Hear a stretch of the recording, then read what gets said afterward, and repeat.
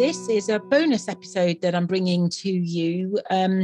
It is a recording of a podcast that I did with my friend Berit. It's her podcast, which is called The Soul Untangled. But she agreed that I could record it as well, and I'm putting it out here as a bonus episode. In case you're interested, I am talking. Berit invited me onto her podcast to talk about inner child work, the importance that it has, how important it has been to me in my healing journey, and also how I work with people and their inner child in my work as a coach. I loved being interviewed or chatting to Berit on her podcast. And it's actually the first time I've ever been on somebody else's podcast. So I thought you might like to have a listen. So I'm putting it out as a bonus episode for you to enjoy. And I hope you do enjoy it. And here it is. Okay. So welcome to The Soul Untangled. And today I'm here with Philippa Robinson, who I'm going to have a conversation about the inner child and inner child work with. And my inner child looks a lot forward to that, I feel. And as always, I just want to start with getting present here. And if you're in a place where it's safe for you, then please close your eyes and take a few breaths with us.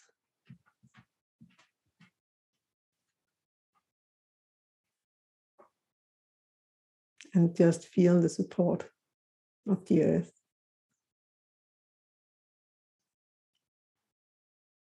And how it's supporting you no matter who you are. And no matter what you've been through. And no matter what is going to happen.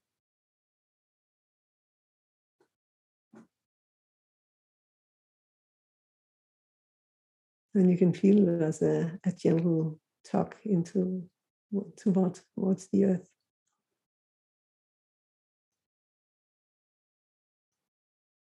Holding you.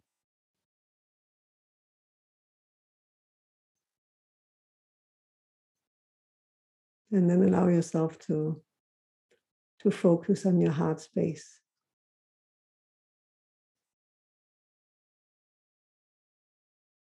And breathe into the heart space.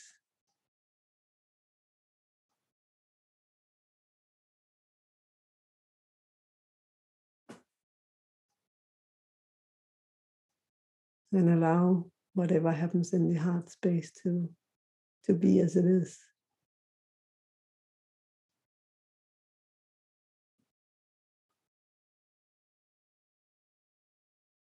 And you can bring this presence into this conversation. And your bodily awareness to listen with your entire body. And not just with your ears and your mind.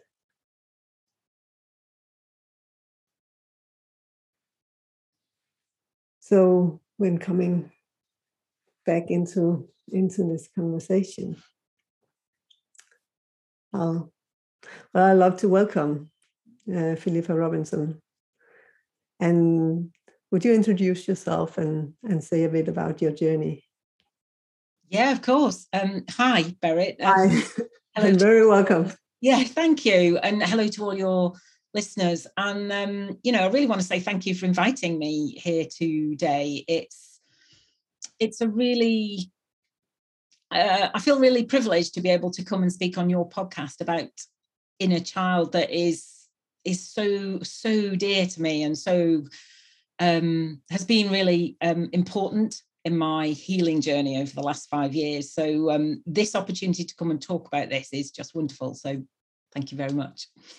Thank you very much for coming. Yeah, well, so I'm 52 now, and I lived until the age of 47 blissfully, well, not blissfully actually. So let's scrap that, unaware of my inner child, and unaware of all things personal development, growth, consciousness, self-care, inner work, shadow work, all of those things that are so dear to me now. I spent the first 47 years of my life completely unaware of them. And I realized, as part of the healing work I've done over the last 5 years, that I was so unaware of them because I had spent all those first years of my life in survival mode as a result of things that happened in my childhood. And I was married, with 2 kids, a dog, live in Bristol. So I come from Britain. Well, I don't come from Bristol, actually. I come from the northwest of England, which is up near Manchester. But I live and have lived for 22 years in Bristol, which is in the southwest.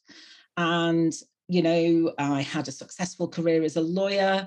On the outside, it looked like, and people have said to me, it looked like I was living the dream and everything looked rosy, but actually inside was a very different story. And slowly the fire inside me that I had done my best to smother and keep down and not let out, slowly over the years, certainly once I'd had children, it started to ignite. And as a result of losing, a freak thing happened to my eye.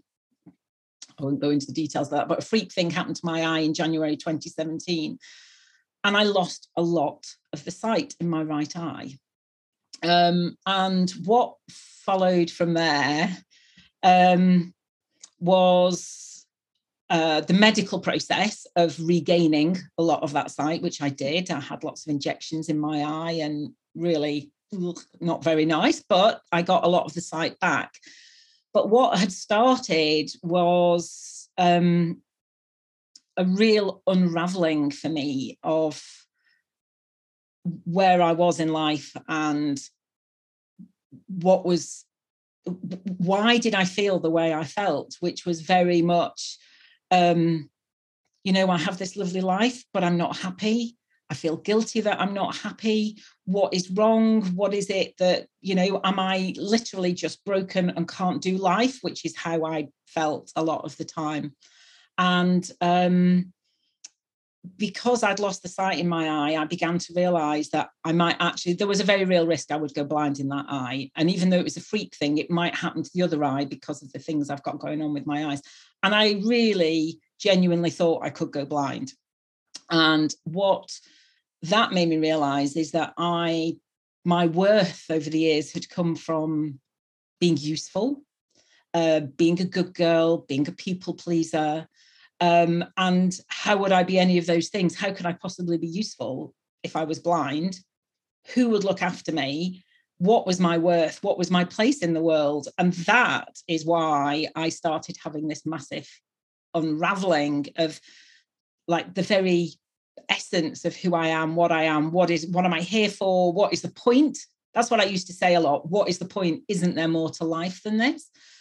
And after quite a frustrating day in the eye clinic and sort of not getting anywhere, I just had a proper meltdown. And I said to my husband that I was in such a bad place that if I didn't get some help, I felt like I was going to have to leave. Sorry, I always get a little bit emotional when I talk about this. I really felt like I would have to leave because I was really going to mess it up for everybody. I was going to screw the kids up. And I really felt like I had no choice. So that day, I found a counsellor. I only contacted one. I tell everybody to contact a few and choose, but I only contacted one. Something drew me to this woman. And I then had 3 years weekly therapy, 3 years of weekly therapy, which was like phenomenal. It introduced me to all these things that I said at the beginning that I didn't know about. I began to understand that what I'd experienced as a child was trauma. It wasn't okay. I spent my life saying, well, yeah, it was pretty rubbish, but hey, I'm all right. I realized I wasn't all right. And a little bit during that time, she introduced me to what I now know as inner child work, but she didn't really call it that. She didn't give things names and labels, but it was very much connecting with that sense, that little spark. It was that fire really inside, in that was me, the essence of who I am. And she introduced me a little bit to that. But it was really after I finished therapy that I really picked up the inner child work and did various workshops and courses and really dug into what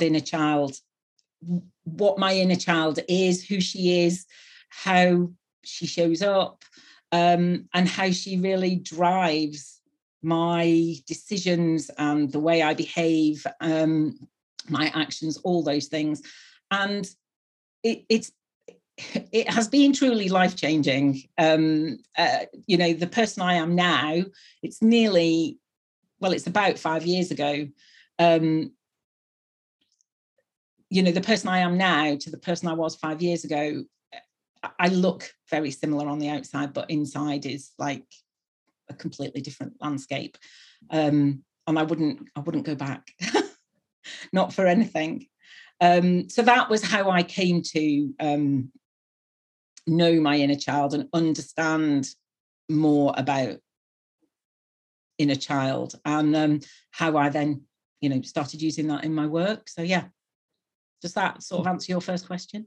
Yeah, it does. Thank you so much. And it so resonates a lot of what you're saying. This about late in life finding out that we actually have trauma from our childhood, and that we have a chance to work with that and to release that trauma. Yeah, absolutely. And I think if anybody who is has a similar view to it that I used to have, I would say, yes, my childhood was rubbish, but I'm okay. People have got it a lot worse. And I used to say, well, I wasn't really abused, and by that I mean physical abuse. That's what I used to think. And I used to think that I couldn't have had it that bad because I didn't have these things happen to me that we would understand as trauma. But what I came to learn was that, emotional trauma is very much a thing, and emotional neglect and sustained denial of who you really are, and trying to make me, so my parents constantly denying my reality in lots of ways and not being there for me as I experience the world as I'm growing up and trying to find my place in it, and encourage me to be who I am. I mean, none of that happened for lots of reasons. My parents married when they were very young. They were 20. They had really their own things going on, which they wouldn't have been aware of. And I came as a bit of a distraction, I think, from what was going on in their marriage, which then fell apart when I was about 6. And for various reasons, it's not really I don't need to tell you here, I don't think, but my dad, I didn't see my dad for about 20 years, from about being age 10 until I found him again at age 30.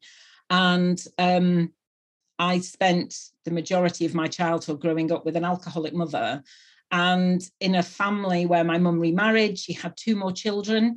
And as far as I'm concerned, I was not wanted anymore. I was from the first marriage.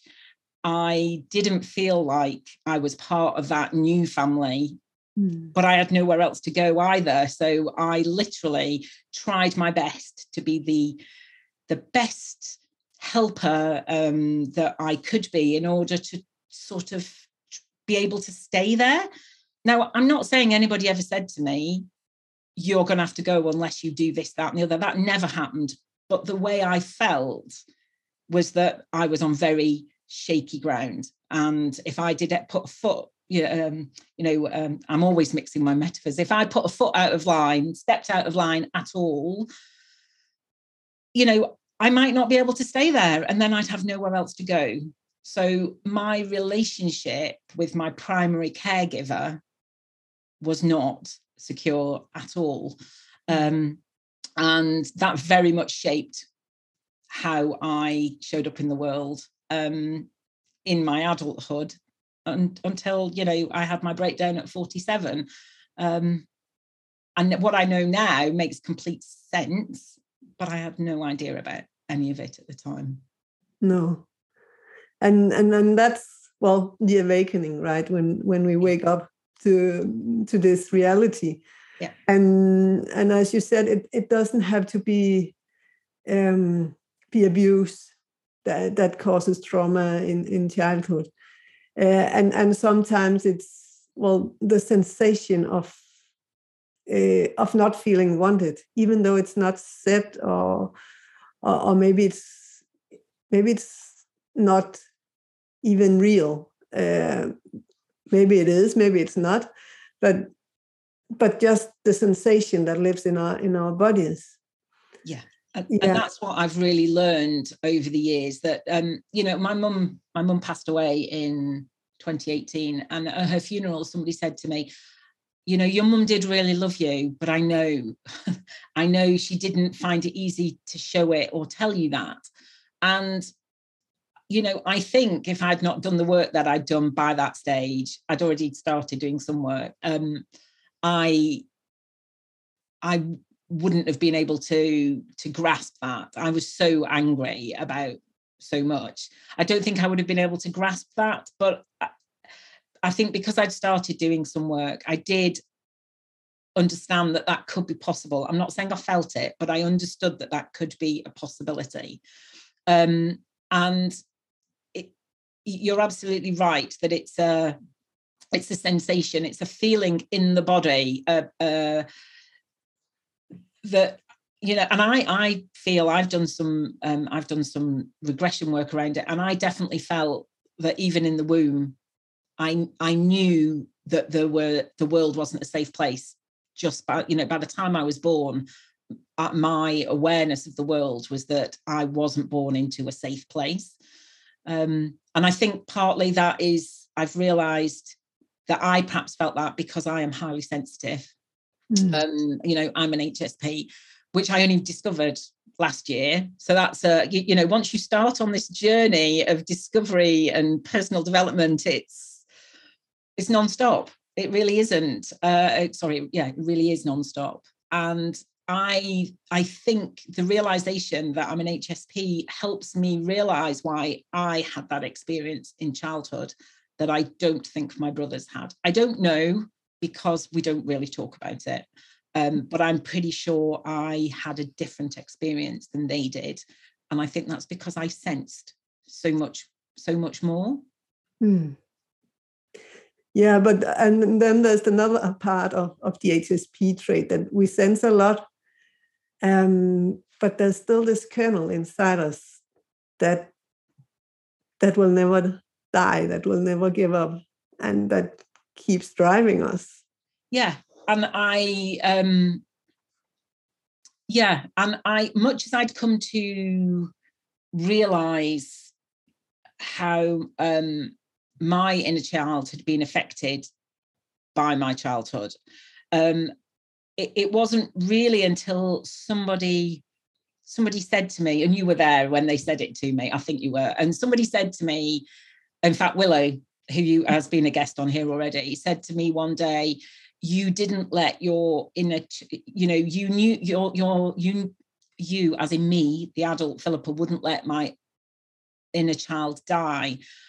Very, almost instantly, my inner child was telling me that, no, that is not right. What happened is my inner child wasn't letting the adult me die. And I don't mean actually, by die, I don't mean take my own life, but I mean, wither away and shrink and not be who I'm meant to be in the world.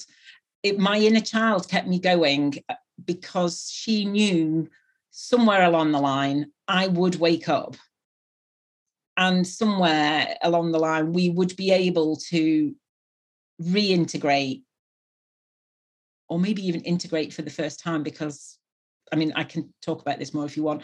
I feel she's been frozen for a long time. So, you know, maybe we never actually got the chance to integrate in the first place as I grew up, but certainly that is what I've managed to do. And now we're sort of walking this path of life together. I mean, and I know this is sort of a bit of an odd concept for sometimes for people to get, because I am me, the adult, and I'm the inner child me, but it's that very that deep part of me that is driving me on. Yeah. And for me, I got separated from my inner child, at least at birth, where I was put in an incubator. And not attended to, and I realized that I was actually the one that was in authority, because I told everybody around me the way I could that this was not right. I was screaming, and they let me out. But it does give a child deep trauma. But still, I had this child was fighting. My inner child was fighting for my life and for my survival, and has been my entire life. And I think it's seen with many that we, at some point, and some of us at a quite old age, we start looking back. And we can see that this child has actually been fighting for us and to get our attention. Yeah. But we have to get very far out before we actually start listening.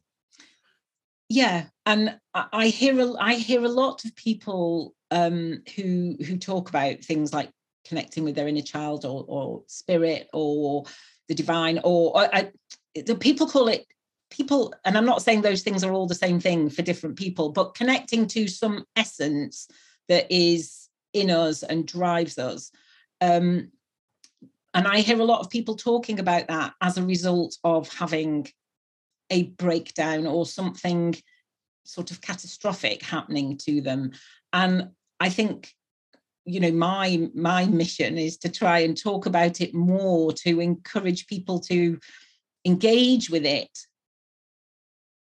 earlier, before they get to that rock bottom, because it doesn't have to be that rock bottom place that you connect with this sense of who you really are. But for certainly a lot of people I know, that is where they ended up having to be before they did connect with it. So if we knew a lot more about this work, then more people could benefit from it before they hit that bottom. Yeah, I think I believe so. Now, I'm not saying I was ever in a place I wasn't ready, I don't think, to do this work until what happened to me. But I mean, who knows, if I'd come across somebody talking about it earlier in my life, I might have just sparked an interest in me. You know, my inner child might have gone, ooh, you know, let's look at this further. Let's just investigate. I don't know, but I like to think I would have done. But really, because I spent so much of my life pretty much frozen and in survival mode, my inner child was frozen and I was just purely in survival mode. I think it took me losing the sight in my eye and fearing going blind for me to actually let my guard down and seek help and realize that surviving, pushing through, working hard, trying to not let anybody know how much I'm struggling, I began to realize that wasn't working. And that maybe there was a different way to live. I hoped there was a different way to live, and I have found out that there is, which is marvelous. And I think we come across the people we need, the books, the podcasts, the articles, the workshops that we need when we need them. So who knows who's going to listen to this episode today, and maybe their inner child is going, oh, listen, this is, who knows? And I would love to think that might happen at least for one person. Yeah. And that's a big driver for us. And for me also, that if just one person benefits from this conversation, then it makes me happy. And yeah. Oh gosh, absolutely. Me too. Worth it. Yeah. And it's all worth it. So can you say a bit more about this when we have this freezing state and how to recover from that?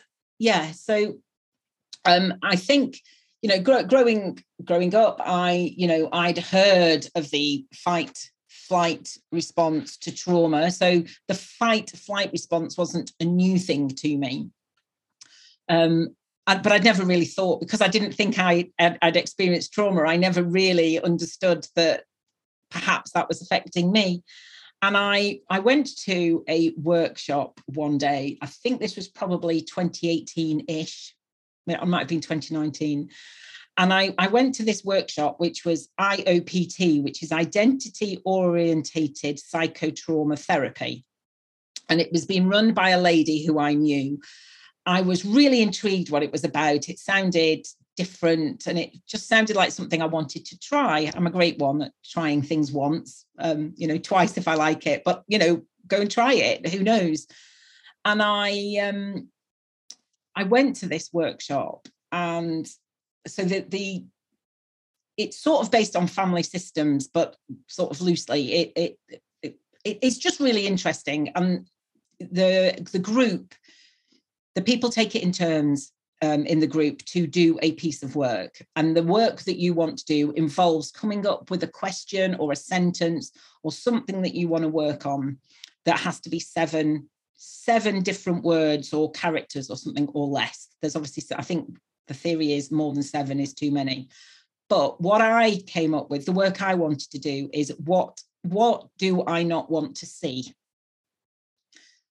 That was one of the first things my therapist had said to me when I walked in her room in 2017. I definitely believe that the thing happened with my eye now to make me wake up. I'd had all sorts of other things thrown at me, little issues and niggles over the years, and I'd absolutely refused to stop, slow down and listen. So I absolutely believe that this got thrown at me because I couldn't not stop then. So my sentence was, what do I not want to see? And the idea is that all the words in your sentence you allocate to a person. So one person in the room I give what to, so they feel into the what. And when I was working with somebody, somebody else's piece of work, I could really feel into what word they gave me. I could absolutely feel into it. And I knew what age they were at the time that I was feeling into it and how they were feeling. And the feedback from the people was, yeah, gosh, you were absolutely getting that. That really makes sense. So I gave out all these words thinking, oh, wow, what am I going to get back? And I was getting back each time not really feeling much. I'm really struggling to feel into everything. I'm feeling really emotional telling you this now. And as I was going around the room, the lady, she's really short, really little, and she's like old enough to be my mum. She's absolutely lovely. And she grabbed hold of my hand because she could see I was getting really upset. And she walked me around all these people in the room. And I was getting more and more upset that nobody could feed anything back to me. And then she gently took me over to, I'd not allocated one word because I had one word too many. And the word I hadn't allocated to anybody was the I. Mm. So the capital I, what do I not want to see? And she gently explained to me that what I was experiencing was that I had no I, that I just didn't have, I wasn't connected with the essence of who I am. And that really blew my mind at the time. But it actually really made sense. And at the beginning of this IOPT session, she'd explained that, as a result of trauma, we have a fight or a flight response. And I'm sitting there thinking, okay, so I didn't fight.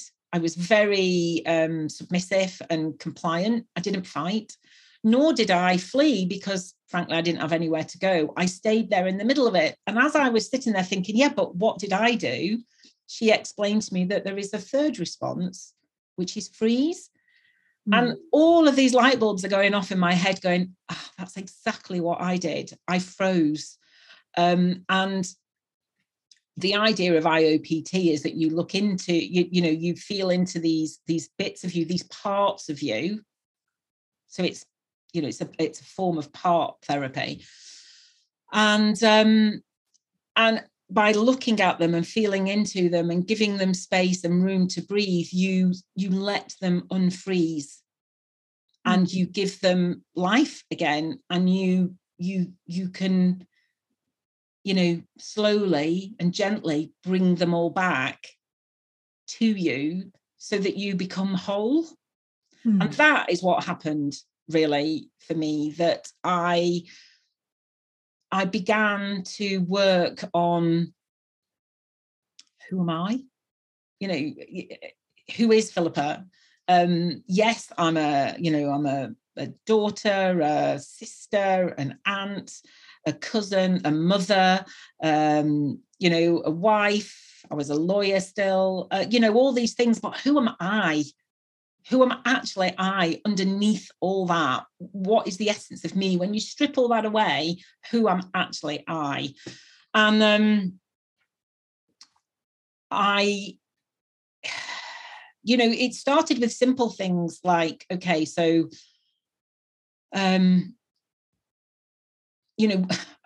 what's my favorite food? What do I like? What my hobbies? What do I enjoy doing?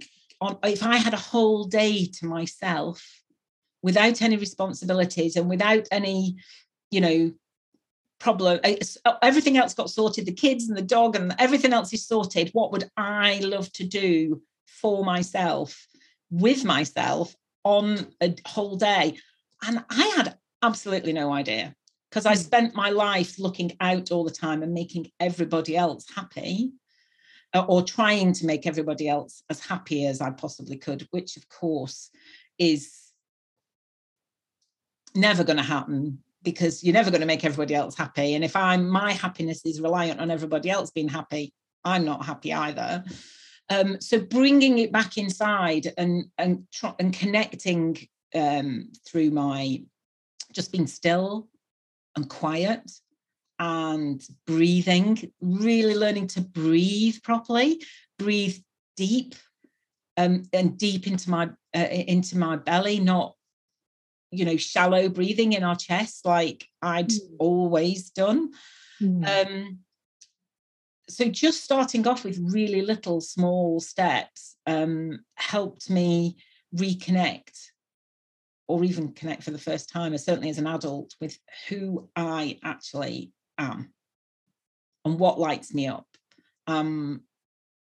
It really made me understand how I'd kind of given all my power away to everybody else all my life. And it helped me realize that I need to feel that power for me. Because if and working on myself wasn't selfish, or, wasn't detracting from everybody else, because actually if I'm in a better place, I'm a much nicer person to live with, I have to say. I'm a better mother, I'm a better wife, but I'm a better me. I'm a better version of myself by giving myself that time. And slowly I unfroze. And I think you touched upon something that's very important there, that we often, or many people see self-development as being selfish. And yeah, in my view, of course, and also in my experience, is the experience that you have, that when people untangle themselves and become their true self, then they have a lot of more presence. They are, they're listening a lot more because they're in peace with what's inside them, and it doesn't disturb them all the time. So yeah, so that belief I would like to to get rid of, that it's selfish to work to connect to your inner self. It's really important that we all do so, and that we teach our kids. Yeah, I truly believe that. I also understand that it's quite difficult for people to change their mind or their thoughts and their beliefs around that, because a lot of us, certainly who are a bit older, have grown up with the belief that it's, well, I just grew up with the belief that I'm trying to think, my parent, it just wasn't a thing. So it's, I had to embrace something that I knew was going to be what I needed, but I wasn't surrounded by people. None of my friends talk about personal development, or didn't. It just wasn't a world that I had come across before, from my parents, from my friends, from people. Nobody. I didn't really know anybody who. And I'm not saying they weren't doing that work. I just didn't know they were, because it's not really something that we talk about. And I, at the same time as being in therapy, I embarked on a counselling foundation course, as you do. And the whole point of the foundation course is to do your own work. So it really was pretty full on for the full year I was in that course. But during that course, somebody on the course introduced me to the work of Brené Brown. And I just, there I learned about the power of being vulnerable. So the power of vulnerability is what she calls it. And how actually me opening up and explaining to people, allowing people to understand that actually I might look like I've got it all together on the outside, but actually inside I don't. And the struggles that I am having has really made a massive difference in my relationships with my family and with my friends. And it's been a massive revelation to me that I don't have to pretend anymore. That actually being vulnerable and letting people see the real me, now that I've found the real me, there's actually a power in that. There's a power in that for me, but there's also a power in that for other people. Because already 2 of my friends have said to me, actually, I'm leaving my job and I'm going off doing something else, because I've seen how it's changed you. And if you can do it, I can do it, and I'm going to go and do it. And I just love that. I just think it's amazing. Yeah. And not only do you show it to your friends, you also show it to your children. Yeah, absolutely. So yes, I didn't grow up with that being a thing at all. And I didn't necessarily mix in circles that talked about it, but having learnt it, I obviously embody it at home now. And, my sons laugh all the time. So I've got 2 teenagers who are currently 13 and 15. And they'll be going, oh, their dad will come in and say, oh, this person was really annoying me at work today, say, for an example. And my sons will immediately both look at me and wait for me to say something like, yeah, well, we don't know what's going on for them. And, they might be having a really bad day. So, notice your reaction, but then, you don't have to react back to them, and you can just let that be for them and not take it personally and not get defensive. And it's now a bit of a joke that I will look at all of these things in a completely different way. And, I just hope that's going in, because I think it will do. It must be doing. Obviously, they're not going to say it is, but yeah. Yeah, it is, and it's also about how we learn, because, well, we are taught that we learn by thinking and by reading, by talking, but actually, in my experience, we learn by feeling. Yeah, and as children, we copy the emotions that is present in the field. Yeah. So these are things that we speak about in an energetic language that is, at least to me, haven't been well, and in the world, it seems, is not the way we speak about things. But I would really like to begin speaking about things in a more energetic way, and understand that it's not just the words we say, it's not just our behavior, but it's also the emotions that we have inside that we pass on to our surroundings, and especially to our kids that are so dependent on us. Yeah. And I'm glad we got into this topic so both of us are mothers. My children are a bit older than yours. They're 17 and 19. And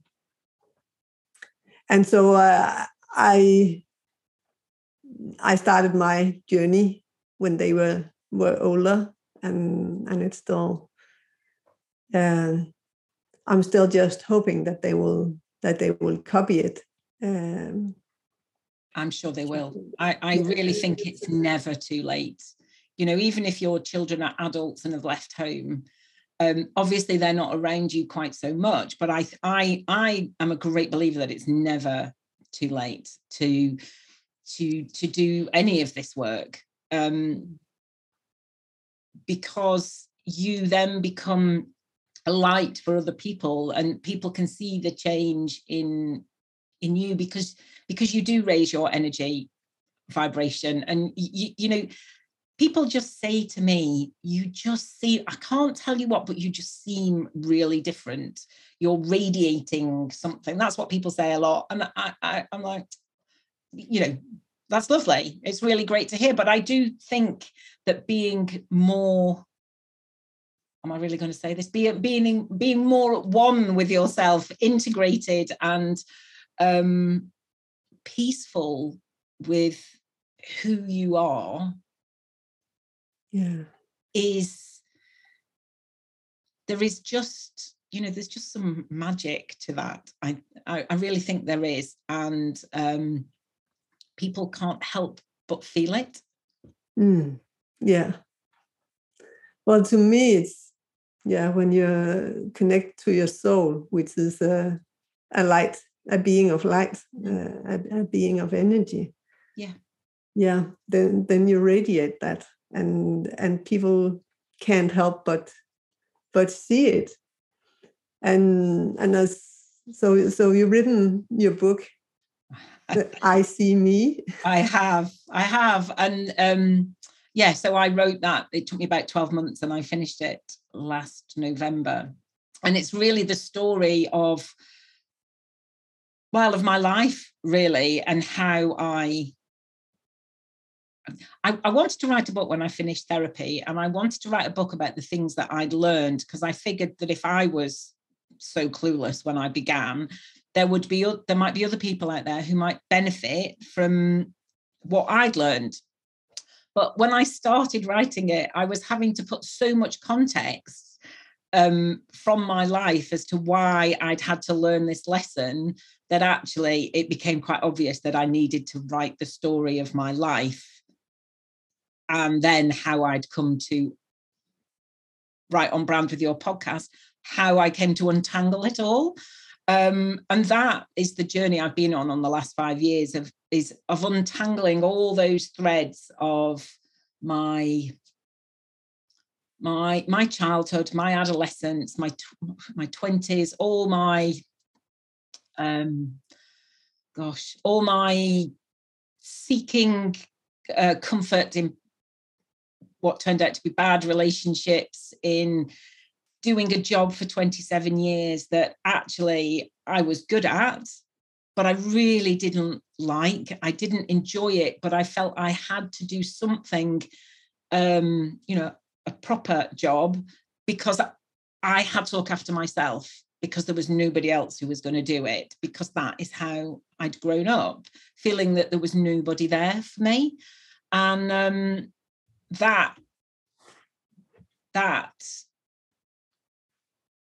so a big part of the inner child work that I needed to do was help my inner child feel safe, because that scared little girl was driving my every decision, my every move, my reactions. She just didn't feel safe at all. So I was in a constant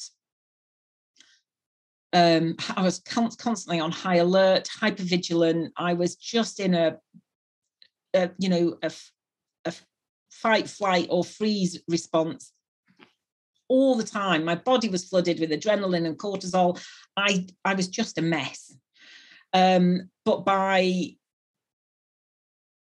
taking steps to regulate my nervous system, and looking after myself, which is also a lot of the self-care practices for HSPs. So, who knows whether that heightened state that I was in was partly fueled by the HSP. I think it probably was. It was quite a cocktail, I think. But reparenting, giving my little girl what she needed, giving her the attention, giving her the comfort, giving her the love, mainly, has helped her feel safe. And now she feels safe. She doesn't react the way that she used to. I don't feel broken anymore.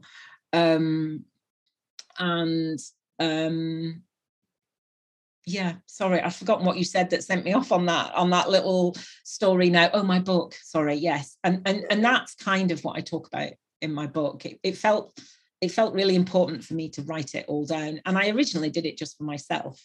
And as a process of writing it, I realized that spark, that little feisty bit in me was there all along, because as I was writing the book and remembering things, and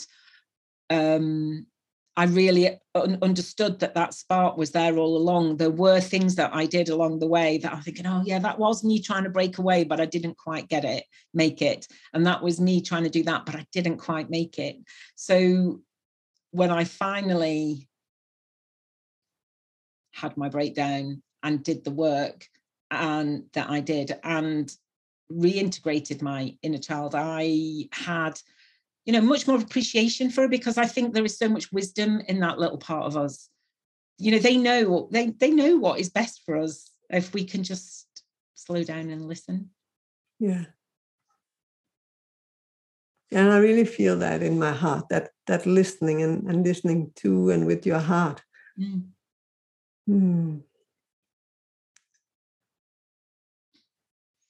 And we actually came from this light thing, and connecting to our inner light, because the title of your book, I See Me, is to me the connection to, the path to connect to your inner self, and to what I would call your soul. Absolutely. And that was the reason there were quite a few names that I sort of toyed with, but when I hit on the I See Me, because it just seemed right, because part of my journey was finding my eye. The C was SEE, so seeing with my eyes, because it's the book starts and finishes with me losing the sight in my eye and then the process to recover it. But the whole point was, what I found was me. And it's all about, okay, I see the root of all this, and it's me. So yeah, I still love that title. So I think it was the right thing to go with. And on the front, the picture of the front, here it is an eye. I know it's backwards, sorry, but in there, that in the middle of the eye is a tattoo that I have on my wrist there, that I had for my 50th birthday, which is a bird, which is to remind me to fly free.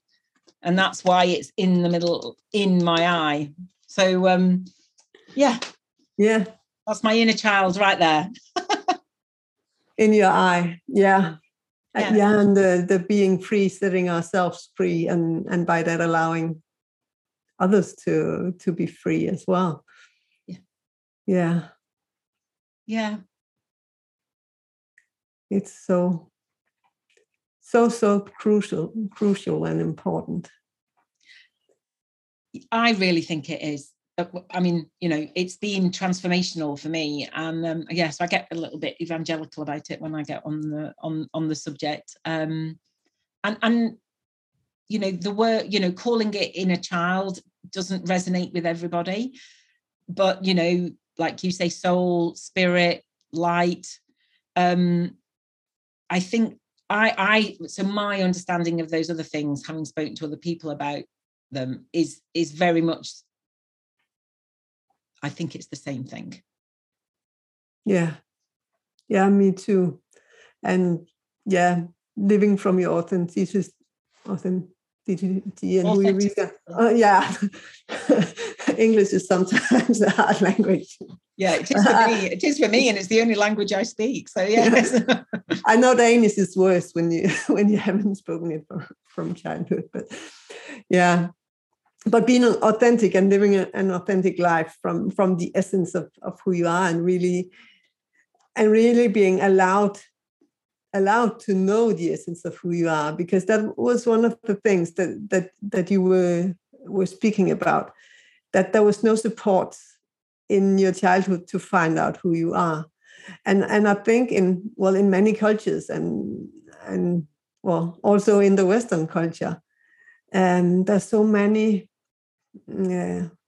beliefs on who we should be and how we should behave as women, as men, as how our sexuality should be, how people of different colors are, and we are starting to untangle that and just allow each individual to be a unique soul. I think there's too many shoulds, aren't there, that we end up having to live by, and who is the authority that is putting these shoulds in place anyway? I mean, I don't think we know. It's just these unwritten rules, for want of a better word, that seem to, I certainly felt that I had to find a box with a label on that was who I was, but it just felt really constraining.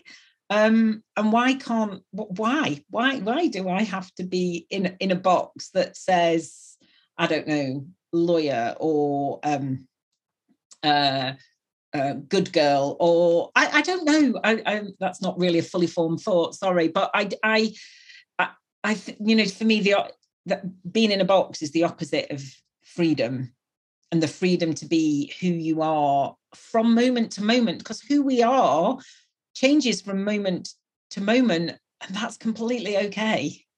But I think the constriction on us crushes us, which makes it more intense. Whereas if we can just be who we are in the moment, from moment to moment, and know that that's okay, that is a much richer way to live. Yeah. You know, and then maybe we can just all be a bit kinder to each other. Yeah. Yeah, if we know that other people doesn't put us in boxes, and that we shouldn't put other people in boxes because it's so restrictive. Yeah. Or entangle them. Yeah, exactly. Yeah, so I should have, instead of putting in a box, I should have said tangled up, shouldn't I? Which would be more on brand. But yeah. Yeah. I use a lot of analogies, but this untangling just came to me, and I love it. And seemed to be what I've been doing. Well, also through inner child work and to similar work that you have been through. And you touched upon it a couple of times, because it seems that like many of these things we start understanding with our heads, but then we need to also get the emotions set around it. It's not enough to understand things. Yes. So I've spent up until the last 5 years, like, learn, and I one of my sort of catchphrases is every day is a school day. So I love learning new things. And, I sailed through school and law school and all those things. So I spent my life in my head, and we take things in through our ears or our eyes.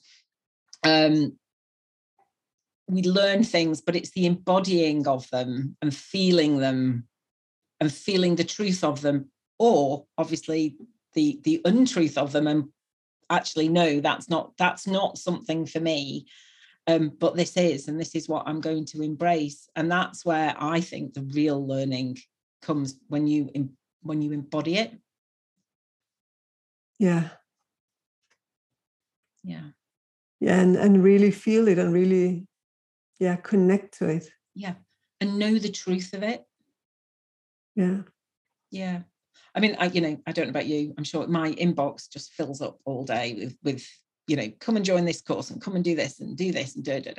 And I some I just get rid of instantly, and then some I leave in my inbox for a little while because they've sort of got a little spark, something's gone, maybe. And then eventually I'll look at it and I will sit there and I'll feel, does that feel right? Is that really something I want to do? And 99% of it, the answer is no, and it goes. But it's like that. Okay, what does my head say? My head says yes or no. So if my head says yes, I then leave it a bit longer until actually my body is saying yes, let's do it. Yeah. And then I sometimes have. I often know instantly, actually, whether it's for me or not. And then sometimes I'm mistaken. but it hasn't been like that my entire life. When I was younger, I would use a lot of time considering and almost write lists in my head of pros and cons, and now I'm in a place where I feel into it and I feel, does this resonate with me? And then if it does, then I'll go for it. And sometimes it's just like my inner child said, yes, you go now. And some people, and I call that intuition as well. And I don't know whether it's another word for what I'm feeling, or whether my inner child is driving my intuitive response. I mean, it doesn't really matter. It doesn't really matter how it's happening, but it is connecting to that feeling of, yes, that this is right, or maybe not. And then acting on it and learning to trust it. Yeah. And it's the learning to trust it, which is a path. Yeah. And it is our journey. Yeah. especially as we've already touched on, we're surrounded by so many shoulds and so many expectations of us that come from, that come from our family, our friends, our community, society as a whole, and that takes away from us sometimes the ability to actually be able to trust that we know what is right for us. But we do. Yeah, we do. And just feeling into that for a moment, that we do know our truth. And often these things are in the unconscious field at a community level or at a global level even. And we need to ask the why, and is this really my truth? And it's in the big things and in the little things. And it's in the little things that we can start the connection. Yeah. Because I think if we see it as, okay, I'm not connected and I want to be connected straight away, that's a big leap. Yeah. But the little steps, the little things that we can connect to slowly but surely are what help us achieve the big connection. Yeah. Yeah, so it's step by step. I think there's a song there somewhere. Mm-hmm. I think there's a song there somewhere, step by step, day by day, isn't there? Yeah, probably. Yeah. And I think, so I shared a song with you some time ago called Shine. You did. By Fia, I think. Yeah, it was. Yeah. It is, even. Which I really love. But I can't play it here in the podcast. No, and I loved it. When you played it to me, it was magical. Yeah. Yeah, it just fit into that moment. Yeah. And it's about how to go on this journey of life relentlessly. Yeah. Yeah. Yeah. I wouldn't be doing it any other way now. No, me neither. Me neither. I've been struggling very hard against it. Yeah. But now it's an integrated part of my life to find my truth. Yeah. And of many others as well. Yeah. Yeah. So I think it was some good final words. I think that's a nice place to end, isn't it? Yeah. But before we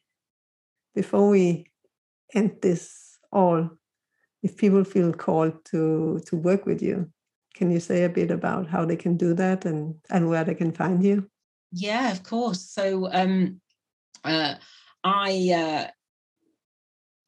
I call myself a personal development and healing coach, which is a name I've come across, but the essence of what I do is what we've sort of is help people along a journey similar to the one I've described that I've been on. And if anybody feels like they want to connect with me, I would love to hear from them. The best place is probably my website, which is safeandsupported.co.uk. I do one-to-one coaching. I'm also I run courses and workshops occasionally as well. I've got one starting on the 16th of February if anyone is interested, but I don't know when you're planning on putting this out, but if you've missed that one, that's fine. There will be more.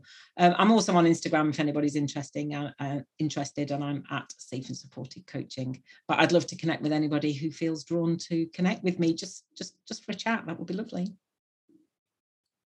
Thank you. Yeah, and we'll put it in the text as well. Lovely. So that people will have the link to find you. Yeah. Well, thank you so much for coming and sharing your journey and your work with us. Yeah, thank you for having me. It's been a joy. Thank you. Yeah, likewise.